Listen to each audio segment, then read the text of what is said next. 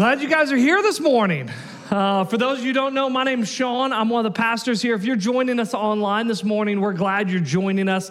We're honored that you take some time out today to pursue Jesus in this way and to wrestle with some questions about him. And I'm glad you guys are here and took some time out of your day to be here, to be present as a body together. We are working through a series that we just called Us.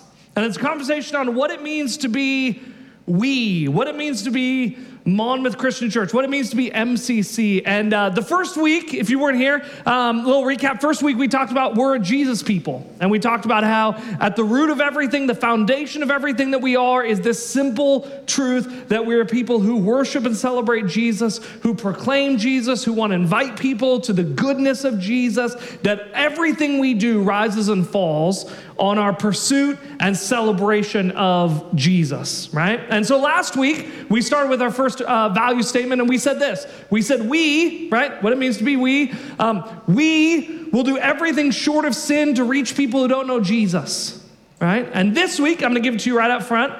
This week, what we're going to talk about is this. We will lead the way with irrational generosity because we truly believe it is more blessed to give than to receive. And here's what I suspect. As I said that statement, right? We will lead the way with irrational generosity.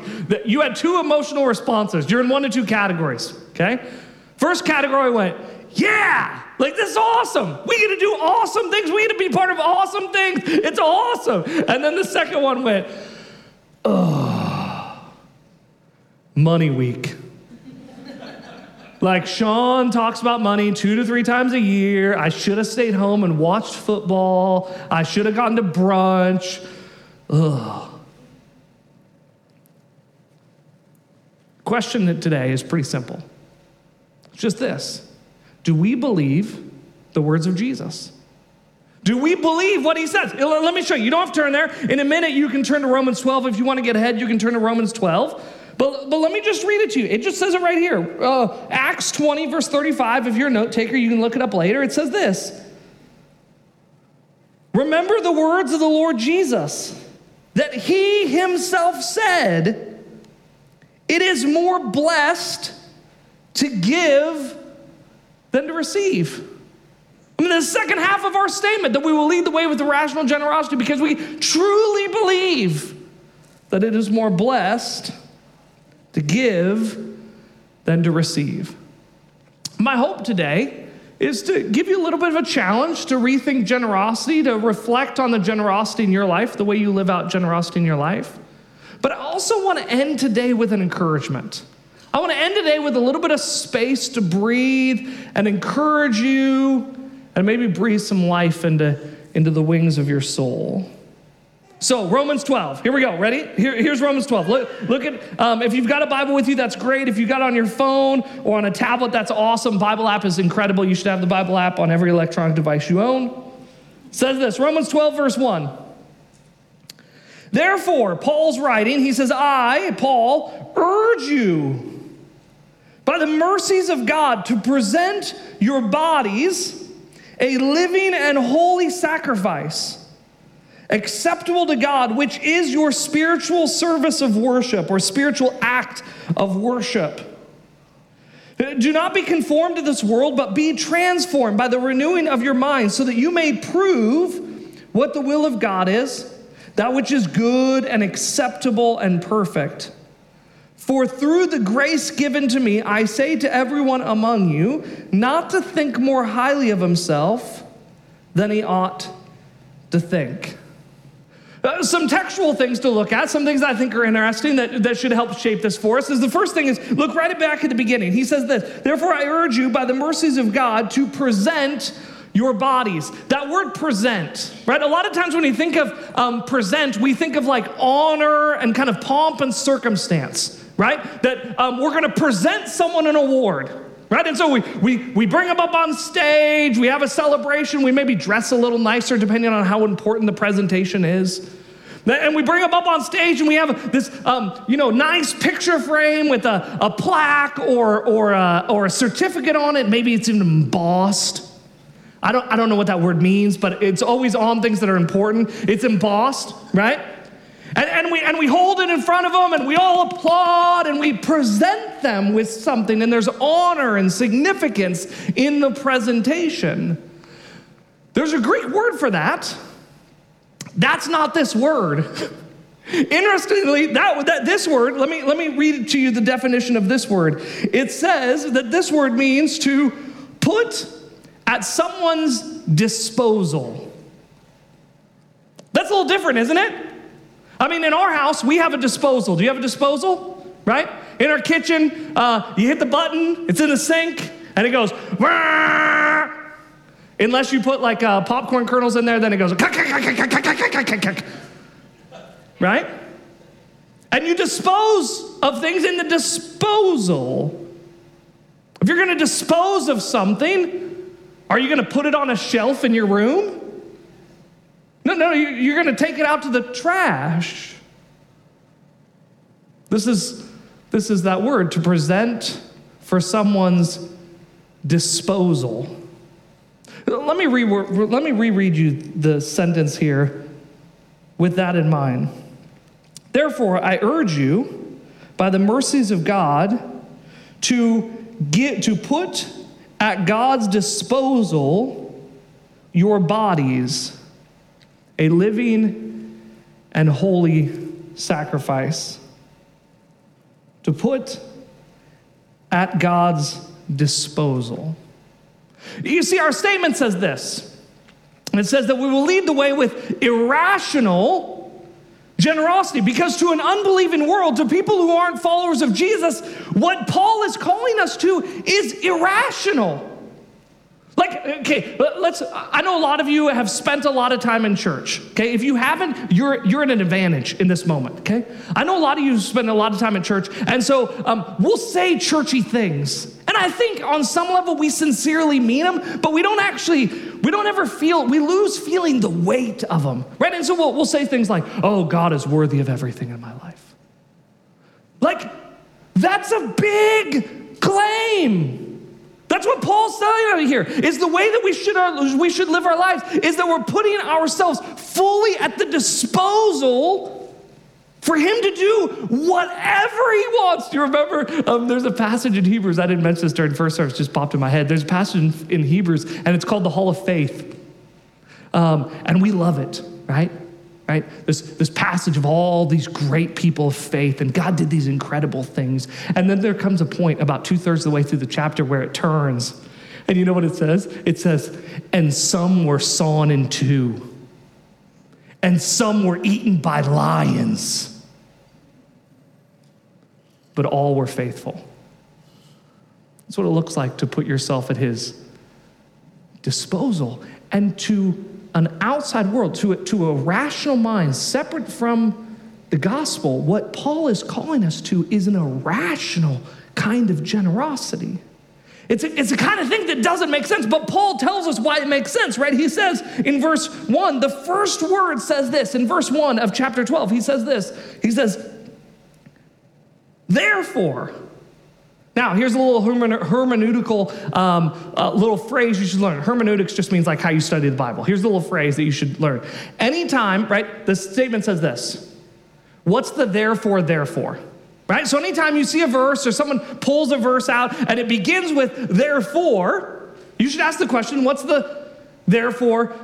And if you look back and you read Romans 12, and if you continued backwards through the book of Romans, which would be a very weird way to read a book, but if you did, you would find what Paul has been saying this whole time is there's two kinds of people in this world.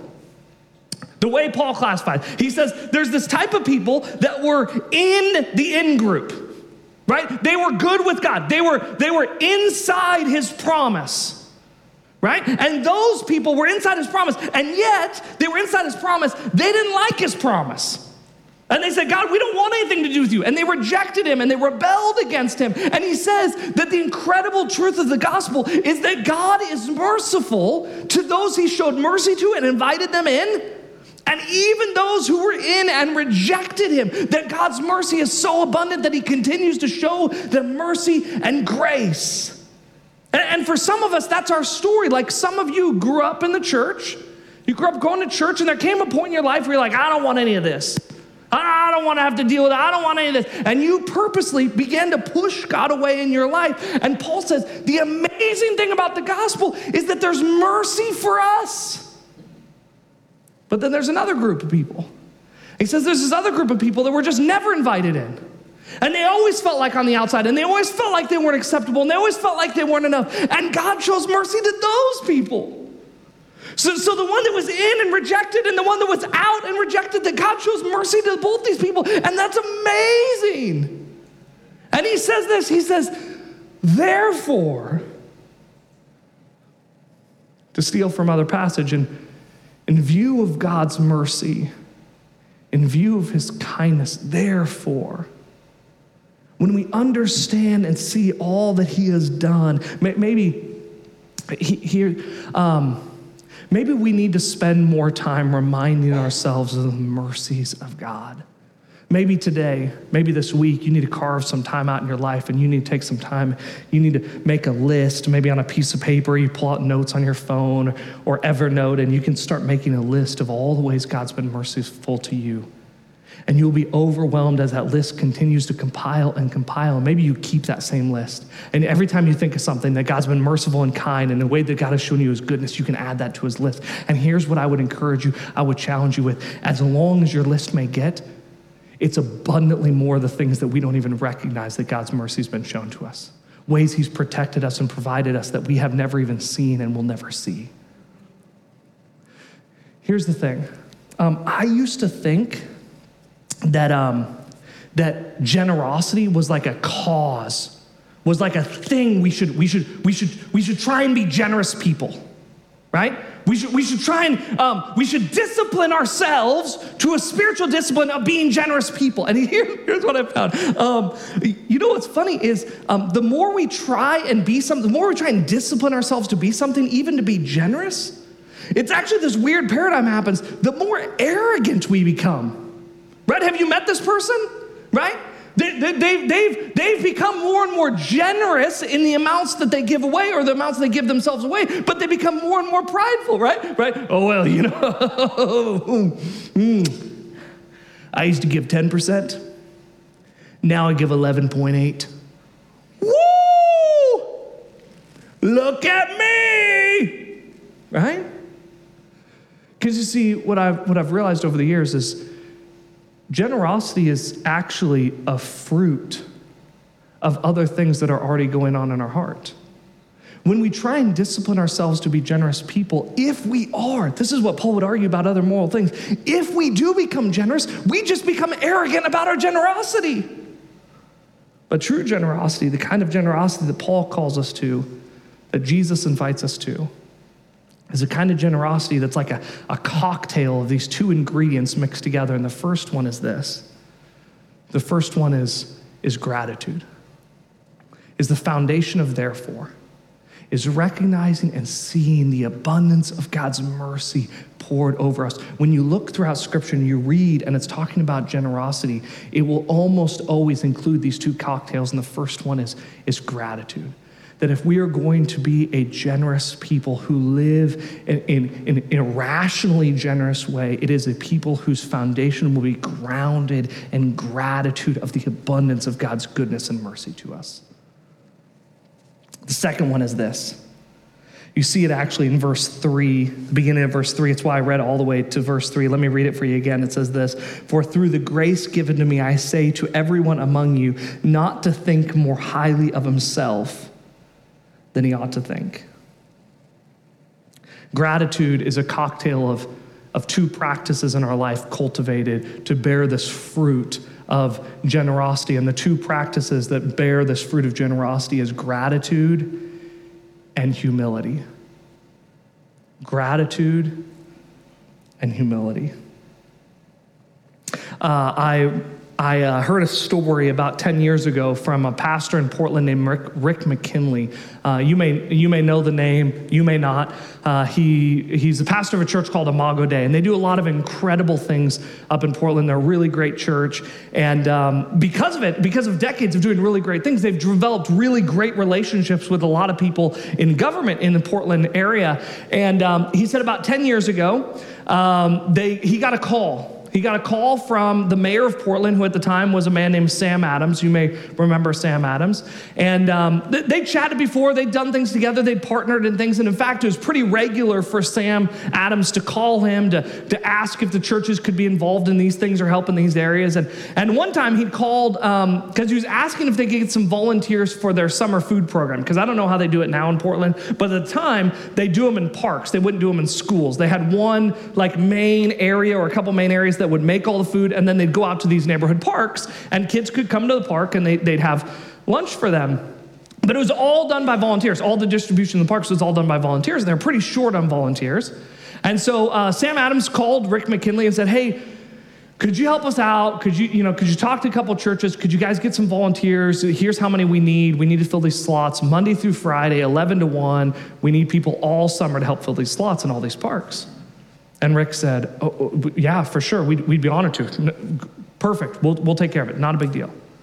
He said, but I got to ask you, right? You called me plenty of times. We've had great relationships. He said, you know me.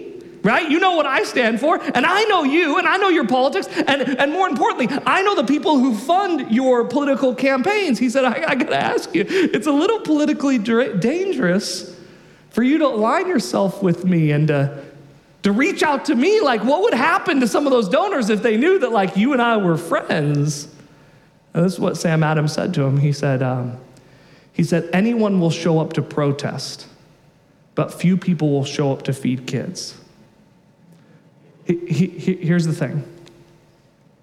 When we are a people consumed by the gratitude of God's goodness and humble, we look like a peculiar people.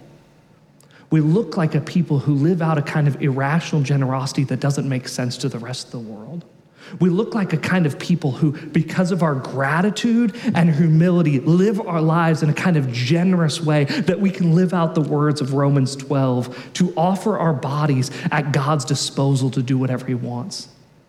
Think about the commitment, the sacrifice, Monday through Friday of your summer to go spend the heat in a park serving kids, unlikely to get many thank yous for it.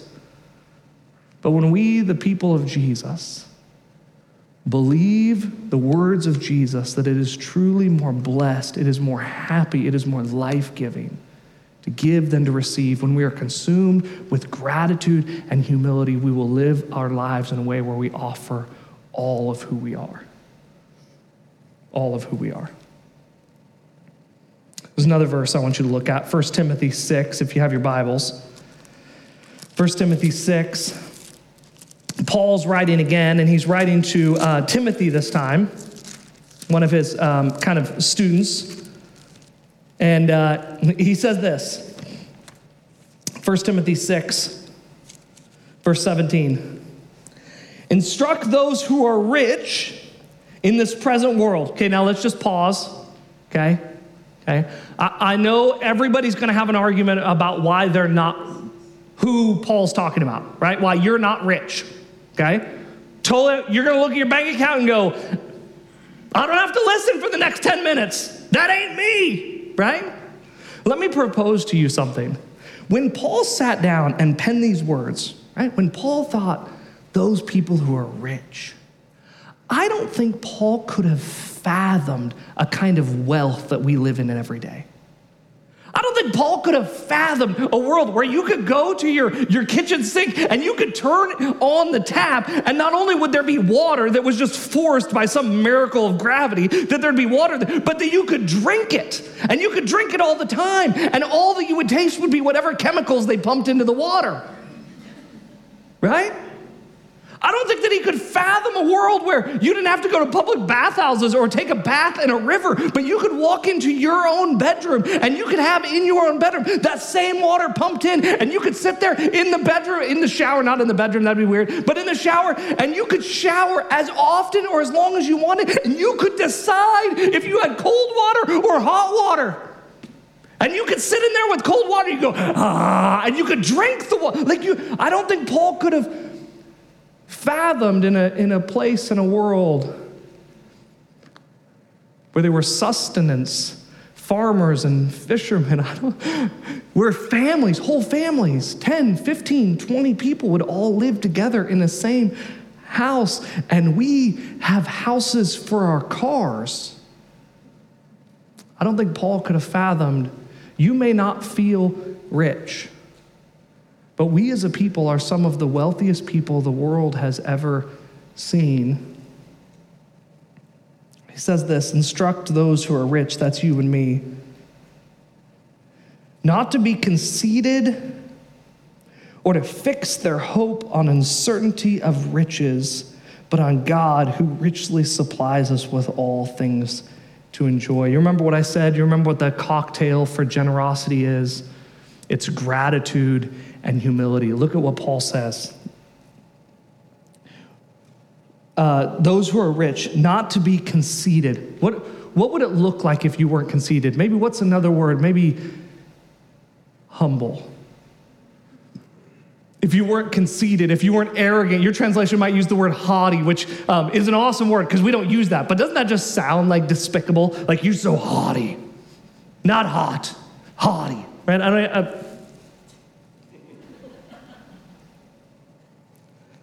Not to be conceited.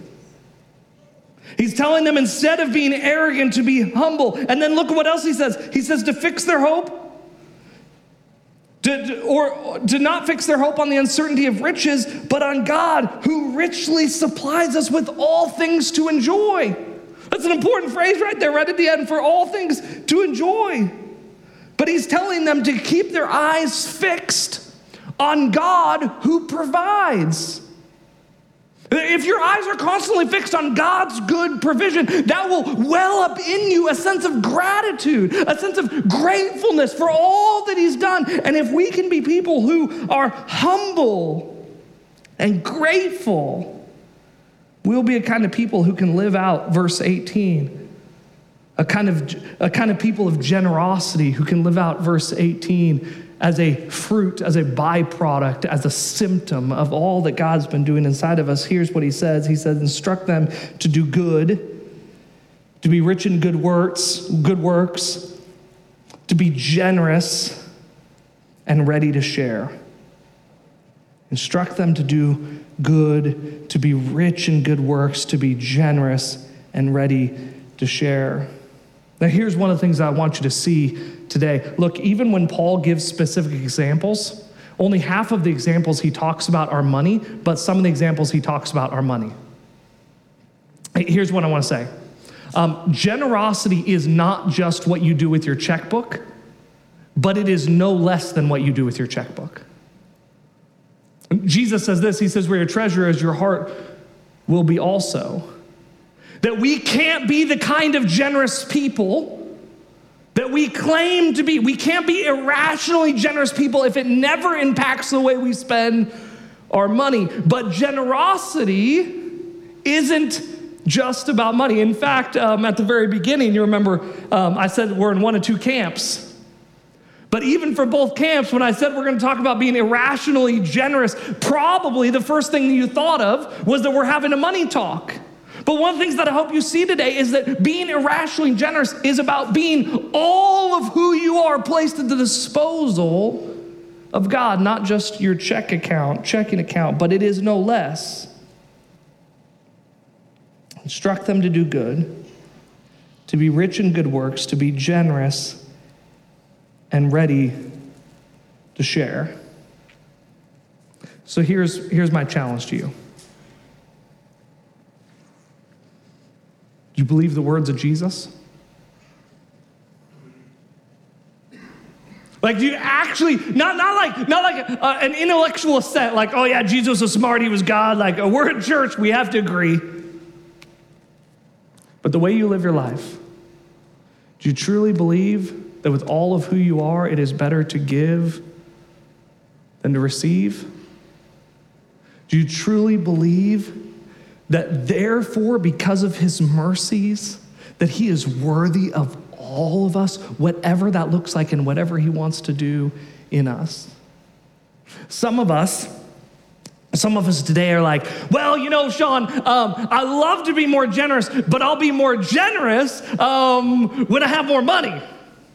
right? Like if I got a raise, Sean, if by the end of the year I got a raise, I'll give a little bit more money.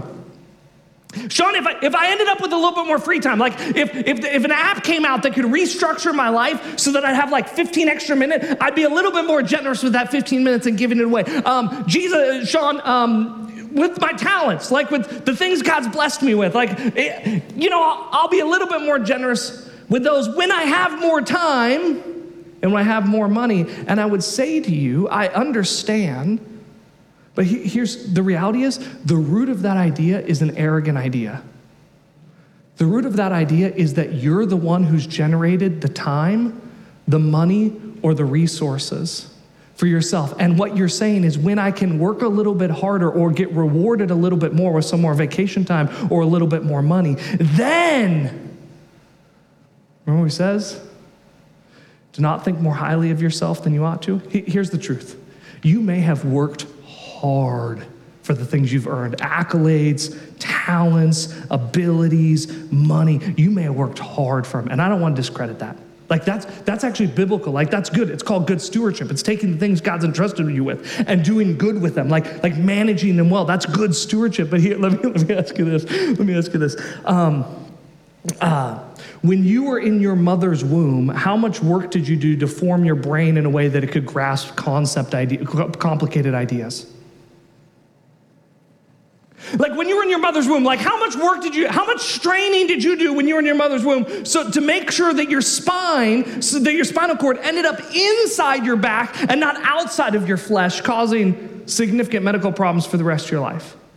How much work did you do to like make sure that like when you're in your mother's womb and everything's kind of unwrapping, that like everything inside of your insides here like ended up in the right spots, all the holes in your heart like closed up, the right holes closed up, but not the wrong holes closed up. Like what was it that you did how much work did you do to form the lungs that breathe in the air that give life to your body?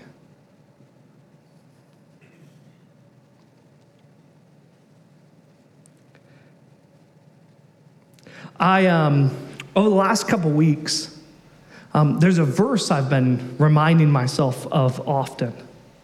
I'll paraphrase it for you. This is intended to be my encouragement for you. I'll paraphrase it for you, but Jesus is talking. He's talking to a bunch of people who don't know what they're going to eat tomorrow. And he says to them, look at the lilies. You know this? Look at the flowers. Look at the grass. In our backyard, we've got some daylilies, right? Look at the daylilies. Look at the roses. As beautiful and majestic as they are today, they're here today and they're gone tomorrow. They wither and fade. Look how beautifully God's dressed them. Will he not care for you? Maybe today. Maybe today the biggest obstacle to our generosity is a kind of faith that trusts and believes that there's a God who will be sufficient and good in all things.